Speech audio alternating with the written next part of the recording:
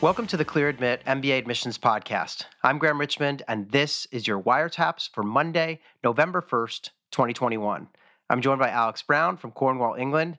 Alex, happy belated Halloween. And, I guess today, the day that this is airing at least, is All Saints Day, which is a holiday in the UK, I feel like. But I don't even know what it really is. Are you off today on Monday? Is that what's going on? Not a clue. Sounds like you're way more on top of it than me. This sort of happy belated Halloween's already confused me because I didn't know it was Halloween. So what's going on the MBA side? I know, we had some big stuff happening with Wharton last week. And yeah, this is that time of year. Everyone's got interviews or prepping. And yeah, like you say, Wharton's the big news from last week in terms of getting a lot of interview invites out. There is still, where they do it all at one in one batch, there are still plenty of schools that are rolling those interview invites out. The only school we haven't heard from, unless we heard from them on Friday, i.e. after we record this and before it's published, is Sloan. Right. So anticipate this upcoming week. If they didn't release those decisions on Friday, I would anticipate this upcoming week Sloan will probably be releasing those decisions. Yeah, that makes sense. And again, their deadline's last of the first round, so it makes sense that they're kind of late in the season with the interview invitations as well. I guess in other news, I wanted to mention, I don't know if you saw, but I mentioned it to you, but I don't know if you read the class profile reports that we published on our website for both Chicago Booth and Stanford. Both schools had published their class of 23 facts and figures. And so we, as usual, did a little bit of breakdown on that. I'll start with Booth and just share some stats. I know people like to kind of keep score on this stuff. So Booth has the incoming class has an average GPA of 3.6. The GMAT score average was 732. 325 average for the GRE. Which is, I guess they revealed that was 18% of their applicant pool submitted a GRE. 42% of the class is women, 39% international, and 20% of the U.S. Students are underrepresented minorities.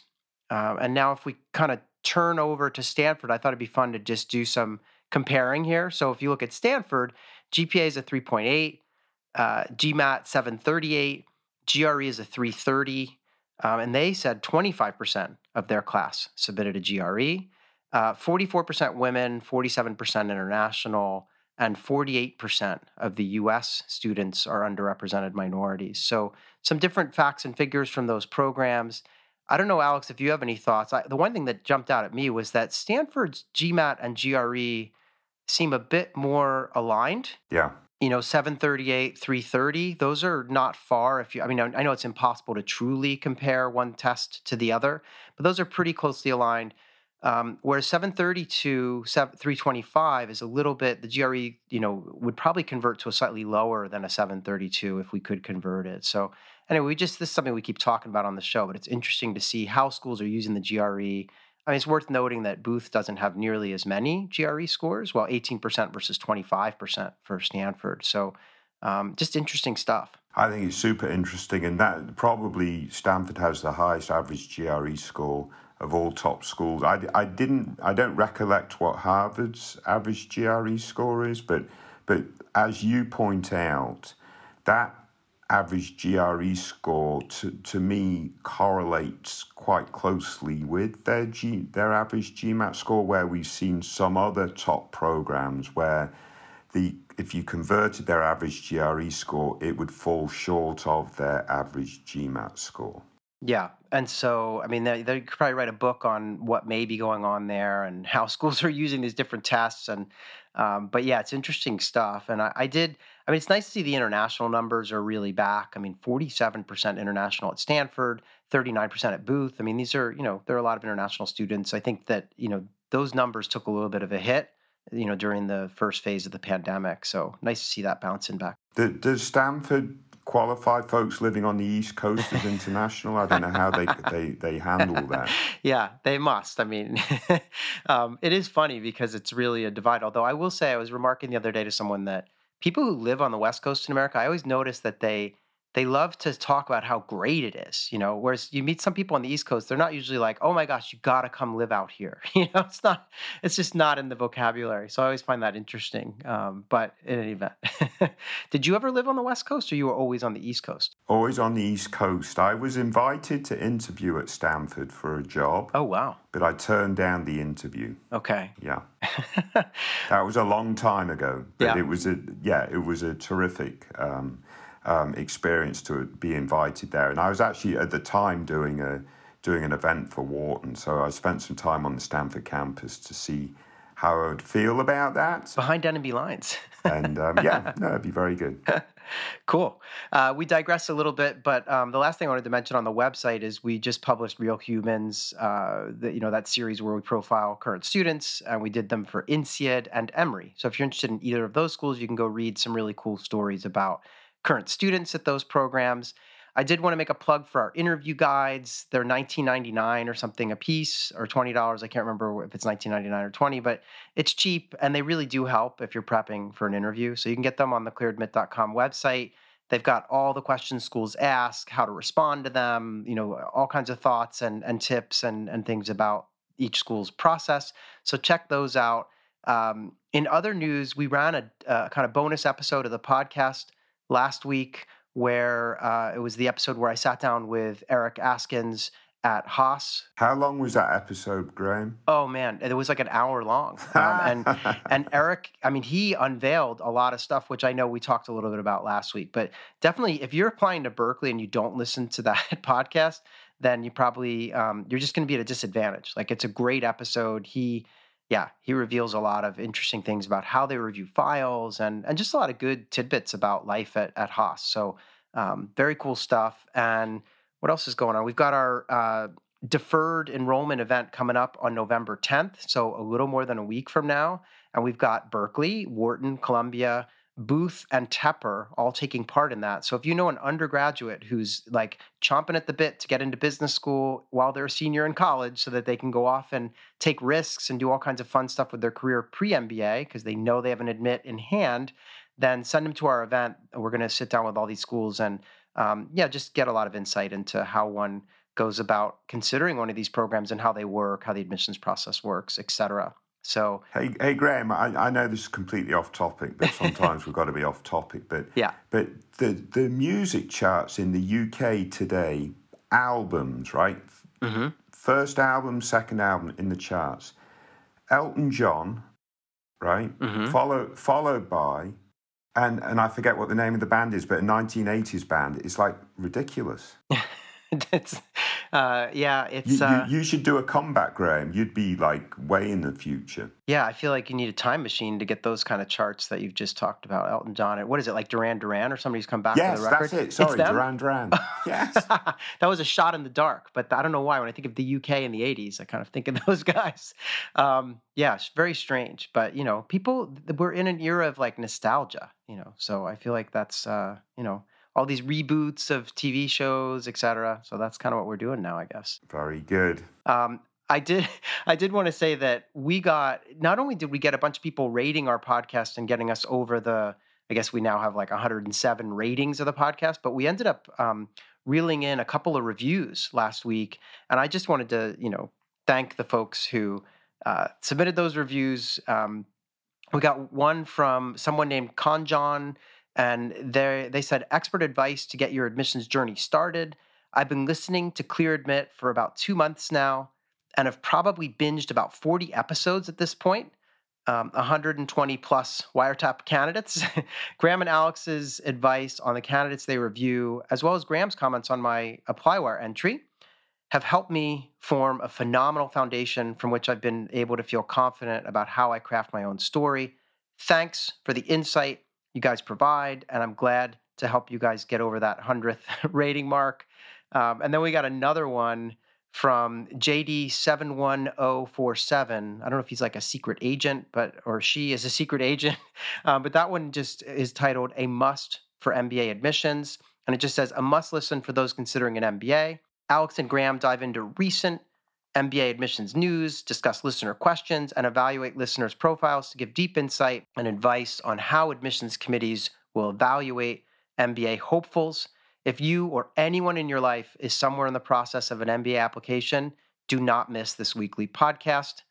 Happy 100th review. So, so anyway, that was really great to see a little flurry of activity, and yeah, just love to hear from our listeners. So appreciate that. Oh, fantastic. So I know you're probably wondering why we haven't gotten into the wiretaps portion. So let's, as you like to say, let's move on and get into this. You picked out some cool candidacies with some interesting conundrums. So without further ado, I guess we should get started. Let's do it. All right. So this is wiretaps candidate number 1. This is a current applicant who wants to start next fall. They've got 8 schools on their target list, and those schools are Tuck, Duke, LBS, Michigan, Kellogg, UCLA Anderson, USC, and UT Austin.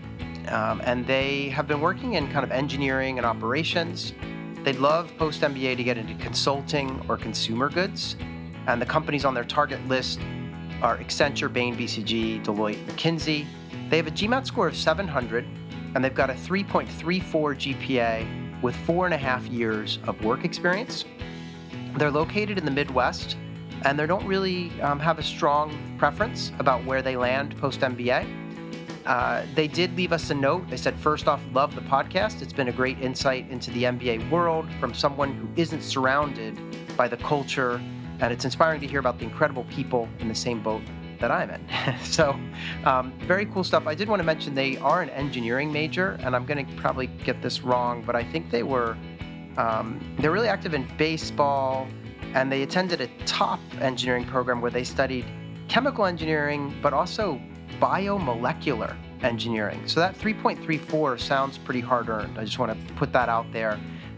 But Alex, there were a couple of issues with this candidacy, and I wondered if you might walk us through what those are. Yeah, I mean, I think this can potentially be a very strong candidate, but there are a couple of sort of outliers in terms of, or at least what I could sort of interpret from what we from what they provided on Applywire. As you say, the 334 GPA, if you see a GPA in isolation, it's 334, you're like, well, that's below average, that's a bit of a problem. But then you recognize, well, it's a chemical engineering and biomolecular, whatever that is, degree. So that's going to be a super hard degree. Yeah. So I think you get a pass for a 334. And then also, especially, it sounds like they were an athlete during college and baseball. I think baseball's being athletic, right, Graham? You know more about that. I knew you were going to say that. But I mean, yeah, it seems to me like their undergraduates are actually strong despite that number. I'm a little concerned about their GMAT 700 total score is certainly within range. Again, it's going to be below average of the top schools. The odd aspect of the GMAT is the quant score is sort of lower. You would think someone who's an engineer coming from a chemical engineering background, the quant side of their standardized testing should be super strong. I think they're going to go back and retake the test, and I really encourage them to do that. And if they can come back with that sort of 720, 730 GMAT score with a solid quant score, along with a very good verbal score, which they currently have, that will be very good. Now, you know, at the end of the day, their potential pushback is, well, surely all the academic work I did in engineering and math and calculus and whatever else should prove that I have the analytical wherewithal. And yeah, you might be, you're probably right, but my pushback to that is, you're demonstrating to me that you can do better on that quant score in the GMAT, so go and do better. Yeah. I really get a little queasy when someone puts together their overall profile, their candidacy, and they have a weaker spot that they know that they could have strengthened. So be proactive, get it taken care of and strengthening it. Now, a couple of other things. They're potentially weaker on the extracurricular activity. I know you're going to talk about that in a little bit. That may or may not be a problem. I do think probably their work experience is going to be strong in terms of what it's going to reveal, their impact and so on and so forth. So that's very good. I want to hear more in terms of their narrative to their goals, because they basically just say, kind of interested in consumer goods, consulting or management or whatever it might be. So where does that interest come from? And so on and so forth. Currently, they're in sort of medical devices and so on and so forth. So just getting a better sense of this goal trajectory will be important for them to articulate in their MBA applications. Anyway, Graham, I'll turn it over to you. No, I think you make a lot of really good points. And I'll just add that we didn't get into the career stuff much, but they've been working in an operations role, first at a Fortune 500 for a handful of years, and then they moved on to work at a Fortune 100, now a medical devices firm. So I think, they did provide some details that look impressive. So I agree with you. Work experience is solid and somewhat differentiated and interesting. The current extracurriculars, I did want to speak to that because you pointed it out as a potential weakness. They don't really have anything, or they say they don't have anything. I never really believe anyone who says they don't have any outside activities, because I think sometimes people get into the trap of too narrowly defining their outside interests. It could be that this person, I don't know, goes running 3 times a week, or goes out for a bike ride, regularly with a group of fellow cyclists, or, maybe they were like really passionate about cooking, or, people have outside interests, and sometimes you can craft some of those interests into downright activities, there's a fine line between hobby and activity, I guess, but sometimes it doesn't take much to sort of bring what you're doing with your spare time into a little bit more of a framework so that you can use it in your applications. And schools are genuinely interested in everything. If you're like a amateur photographer and you're really into that, that matters, because that might mean you want to take some pictures for the school website or school newspaper. So there are all kinds of things that people do that could lend themselves to involvement on campus. And remember, that's part of the reason why schools ask about this. So I would encourage this candidate to think about what they're doing when they're not at work. Ideally, it's, that there's something that they're interested in that they could at least point to. Maybe they're a fanatical baseball fan, given that they played baseball, were the baseball treasurer for the team throughout university. And so maybe they do like a lot of, they're really into the statistics and the kind of fantasy league baseball stuff, or I don't know, but there must be something out there that they could potentially. But wouldn't you argue, Graham, I mean, we'll take your baseball example, because I know you probably threw that in there just to irritate me. But rather than being just a fanatical baseball fan who's a nerd about all the statistics and so on and so forth, wouldn't you rather the candidate be a fanatical baseball fan who organizes trips for other fans to then participate in something? Yes. And I take the example actually back to your experience. You could make really good arguments in your candidacy, in your profile, about music, right? So strong music background and so on and so forth. But you also you were part of a band, and you did tours, and you would organize that stuff. So these outside interests and hobbies, I agree, can be a great platform. But I also think it could be a great platform and you can notch it up a level if you're actually doing a lot of that sort of leadership and organization within that hobby and that interest. Yeah, I could not agree more. And so, like, obviously, if this person were, volunteering with a rookie league baseball thing in the inner city, or, helping in some way to spread that passion. And it could even be like organizing, annual ballpark trips for, people that are also really into it. But there's got to be something. I agree with you. The more substance to it, the better off they're going to be.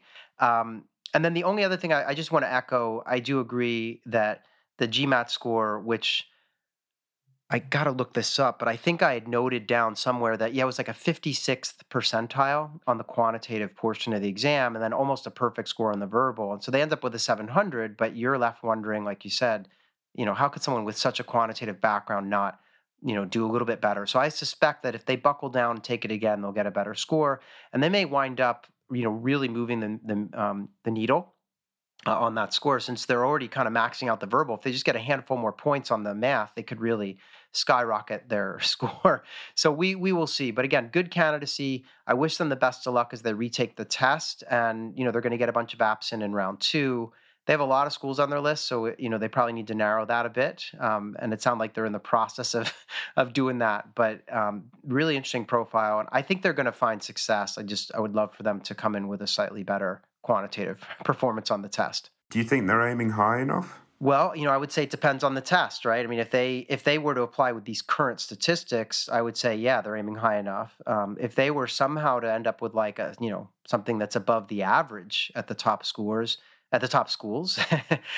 then, maybe they could aim a little higher and throw in an M7 or two. I mean, they've got Kellogg on the list. I believe that's the only M7 school. So, yeah. They got Kellogg in there. But if they came back, let's say that we're talking 730 GMAT, 334 GPA from a strong engineering program as a baseball player and whatever. Really good work experience. So I'm basing all this analysis on being able to show and demonstrate great impact at work as well as progression and so on and so forth, which I think that's going to be the case. Yeah. Really do a good job articulating the goal focus and so on and so forth. And maybe the EC side of it is slightly less, right? Which I think is probably going to be the case, quite frankly.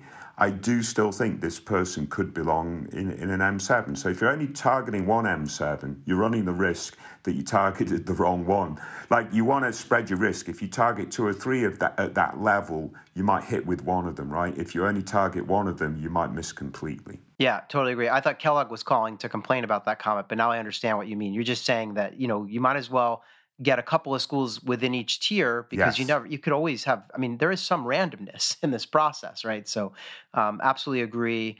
Yeah, I think it's tricky because they're going to go out and take the test. And by then, I don't know what their timeline is, but they've got to get working on the apps. But I agree. They might want to look at another top school. And, they have this operations focus and they might continue to do operational kind of related consulting. So, there's some schools that are quite strong in that domain, namely, the Whartons and MITs of the world. So something to think about for sure. Yeah. All right, let's move on, though. Thanks for that post. We appreciate that person sharing. Hopefully they're tuned in and have gotten the advice we're sharing. Let's move on, though, and talk about Wiretaps candidate number 2. So this is another ApplyWire entry, although this person is not wanting to go to school until next fall. I guess they're going to apply next fall and go in the fall of 23. So they're a bit of an early bird, right? Sorry, they are applying this season, yeah. They are? Okay. All right, then they just put the wrong date in their thing. All right, so the schools on their list, they have 5 schools, and they are Babson, Duke, MIT, Stanford, USC. So that's the list, and they're currently working as an engineer. They've actually been working for 10 years as an engineer with Mercedes-Benz R&D. Okay, so a lengthy career. With that said, they are only 30 years old, so I believe that they probably graduated, they might have done a short-form degree or graduated quickly, or maybe even skipped a year when they were younger, but typically someone with 10 years of experience might be like 32 or even older, so not as old as you might imagine. Post-MBA, they'd love to work in auto, aerospace, or, they have some entrepreneurial ideas in that domain. Their GPA from undergrad was a 3.6. This candidate is located in India. The candidate is female. And, she just notes that she recently completed her 10th year in R&D at Mercedes. And she's really thinking about starting her own company in the automotive space, I believe. She's got 8 patents to her name and just a long list of impressive accomplishments. I was really pretty impressed at the amount of money she saved the firm and the amount of money that she's kind of managing and, in terms of like what's, what's under her purview. It's pretty impressive. And then she has a bunch of outside activities too from undergrad and even currently. So she has yet to take the GRE, and she's forecasting a score somewhere in the 320 to 325 range. But Alex, we talked about this candidate a bit before we came on air because she brings up a lot of potential, kind of admissions conundrums, like around, an older candidate, what sort of programs right, someone who wants to be an entrepreneur, what about the GRE score that she's forecasting and her school selection? So I'll kind of turn it over to you, but what do you think of her? Yeah, quite honestly, Graham, as we mentioned before we've started to record this podcast, this person's experience, I think, is outstanding. I think she's what I would qualify as a path breaker. She's sort of followed a path going forward. She's got the most patents for a female engineer and so on. I mean, it just seems like absolutely fantastic in terms of what she's described. So I would think that, again, we've talked about this before on the podcast, Graham, that if she does a really good job articulating her candidacy, she will be the sort of candidate that AdCom will root for and want to bring into the programme. But there are some issues here that I think she's going to need to address. One is, quite frankly, and I might be wrong here, but I think it's been a recent decision to apply to MBA programs. So I think she's at this stage still a bit naive about the whole process. And that sort of revealed maybe in the selection of schools she's looking at. Also, should she do a master's from MIT, like a one-year engineering management master's versus a 2-year MBA and so on and so forth. She hasn't really gone down the path of sorting that out, nor has she yet taken the GRE, and she's predicting a score between 320 and 325. She said she's basically a poor standardized test taker and so on and so forth. So that all said, she's really going to be up against it to put her best candidacy forward by those January dates. But if she can do that, i.e. come back with a reasonable GRE score, if it can be in that sort of 325 to 327 bracket instead of 320 to 322, that would be good. She, like you say, her ECs look really good. I'm just blown away by her experience and what she's been able to accomplish. Then I think you're looking at a candidate that possibly could be clearly M7 type quality. And she has Sloan and Stanford as schools she's targeting. So they may be within reach. Stanford's a lottery for anybody, so I only really count that as one M7 that she's looking at this point. But maybe she could add, I worked at Wharton, you were at Wharton. I could see her at a place like Wharton if she gets all the ducks in a row. But as we talked about before, I do think a 2-year MBA experience is the right path for this candidate, rather than she's got lots of experience, so therefore she should only go for a 1-year experience. I don't think that plays out here, Graham, because she wants to become an entrepreneur. She has a bunch of business skills that she needs to develop and so on and so forth in order to make that transition. So I think the full experience would absolutely benefit her, Graham. Yeah, this is, to me, a real interesting case because she was on this path, 10 years of accolades at Mercedes, and she's on this very, kind of traditional engineering type path. And I think she's clearly demonstrated some aptitude in, management and strategy, and she has some entrepreneurial instincts, and, she's already done a bunch of patents. So she has a lot of ideas. And so I think she needs, in her case, she wants the MBA to make a big career transition. And I always would argue 2 years is better than 1 when you're trying to do anything, extreme in terms of, pivoting your career. And I also just think, yeah, it's not like she's 35, she's 30. That's not going to be so much of an outlier in this process. So I would agree with you. 2 years is key for transition from tech to business, from kind of an engineering role to business. I also think that her current school spread, it feels like extremists. It's she's got like Stanford, like you said, and MIT, which are 2 schools that are terrific. They both have pretty low acceptance rates, particularly Stanford. And then on the other end, she has Babson. And I think, obviously we don't have a GRE score yet. And I know Babson's very noted for entrepreneurship. But I could not agree more with you that there's got to be a middle ground in there somewhere. And I know she has a couple other schools on the list, but it just, whether it's a Chicago or a Wharton or a program that, obviously one of the benefits of being like in the Midwest is that proximity to the automotive sector.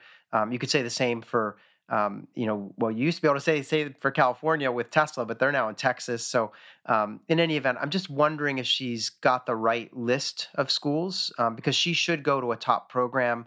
I'm really rooting for her with the GRE because that could really be an important signaling, mechanism, given that she is so far removed from those undergraduate marks, right? I mean, she is 10 years out. And so, a good GRE score would signal high academic aptitude and just would kind of put a nice bow on the rest of the candidacy.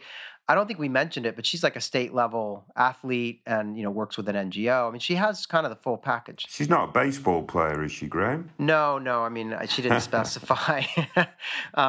So anyway, I don't know. I like this candidacy. Yeah. I think she needs to do a good job on the GRE and maybe reassess the school list. I did wonder, like, she should be probably assessing the list for both entrepreneurial, kind of strengths and maybe aerospace sector placements. And because you never know, like, she might have an idea but still need to kind of put it together and may want to go work at a different automotive company or aerospace company in the near term and then, launch her thing. So Kellogg, Ross, schools like that might be worth looking at. Yeah, could be, yeah. I know we're spending a lot of time on this podcast, but I do have one more question for you, Graham. Babson, absolutely, its reputation is all about entrepreneurship, right? Mm-hmm. So you can justify Babson certainly being on her list. I'm a firm believer that if you want to be an entrepreneur, you need to go to the very best program you can get into. That's not necessarily a specialist entrepreneurship type program, but is sort of more general management, just very, i.e., your Harvard, your Stanford, and then Wharton, and then the M7, and so on and so forth. Where do you sit in that debate? No, I agree, because so much of entrepreneurship is network and fundraising and yeah, I mean, I think you want to go and get the best possible education and access to a big network. Yeah. And so that's where these, M7 programs come in. And that's why I think, or even Top 16, those are they're all great programs. And so I think that's where the difference is. Obviously, academically, we might argue, that the curriculum maybe has a bit more entrepreneurial study at a place like Babson, but, and it's a good program, but I just think she needs to aim as high as possible. That's my point. Yeah. Yep. So agree with you. Let's move on because you're right. We're running a little behind schedule today, but let's get to Wiretap's candidate number 3. And we could be quick on this one, I think. We shall see. Oh, so boy. this candidate is another ApplyWire entry. Again, sounds like they have targeted 23 for a start date.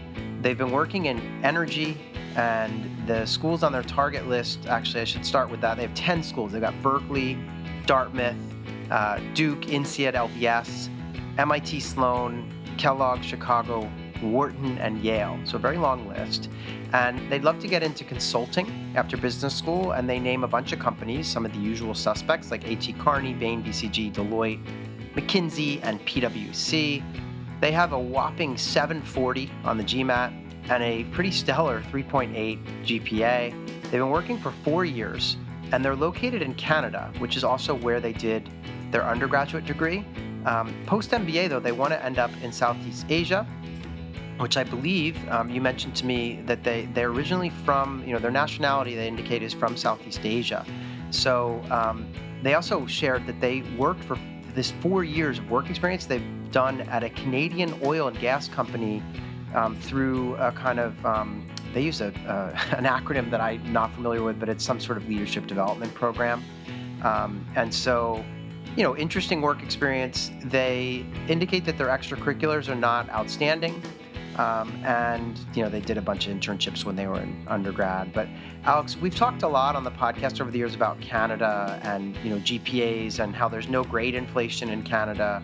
What do you make of this candidacy? Because that 3.8 jumped out at me as coming from a good school in Canada, they mentioned, and still being pretty high. Yeah, I mean, this is a very typical candidate that's super smart. Yeah.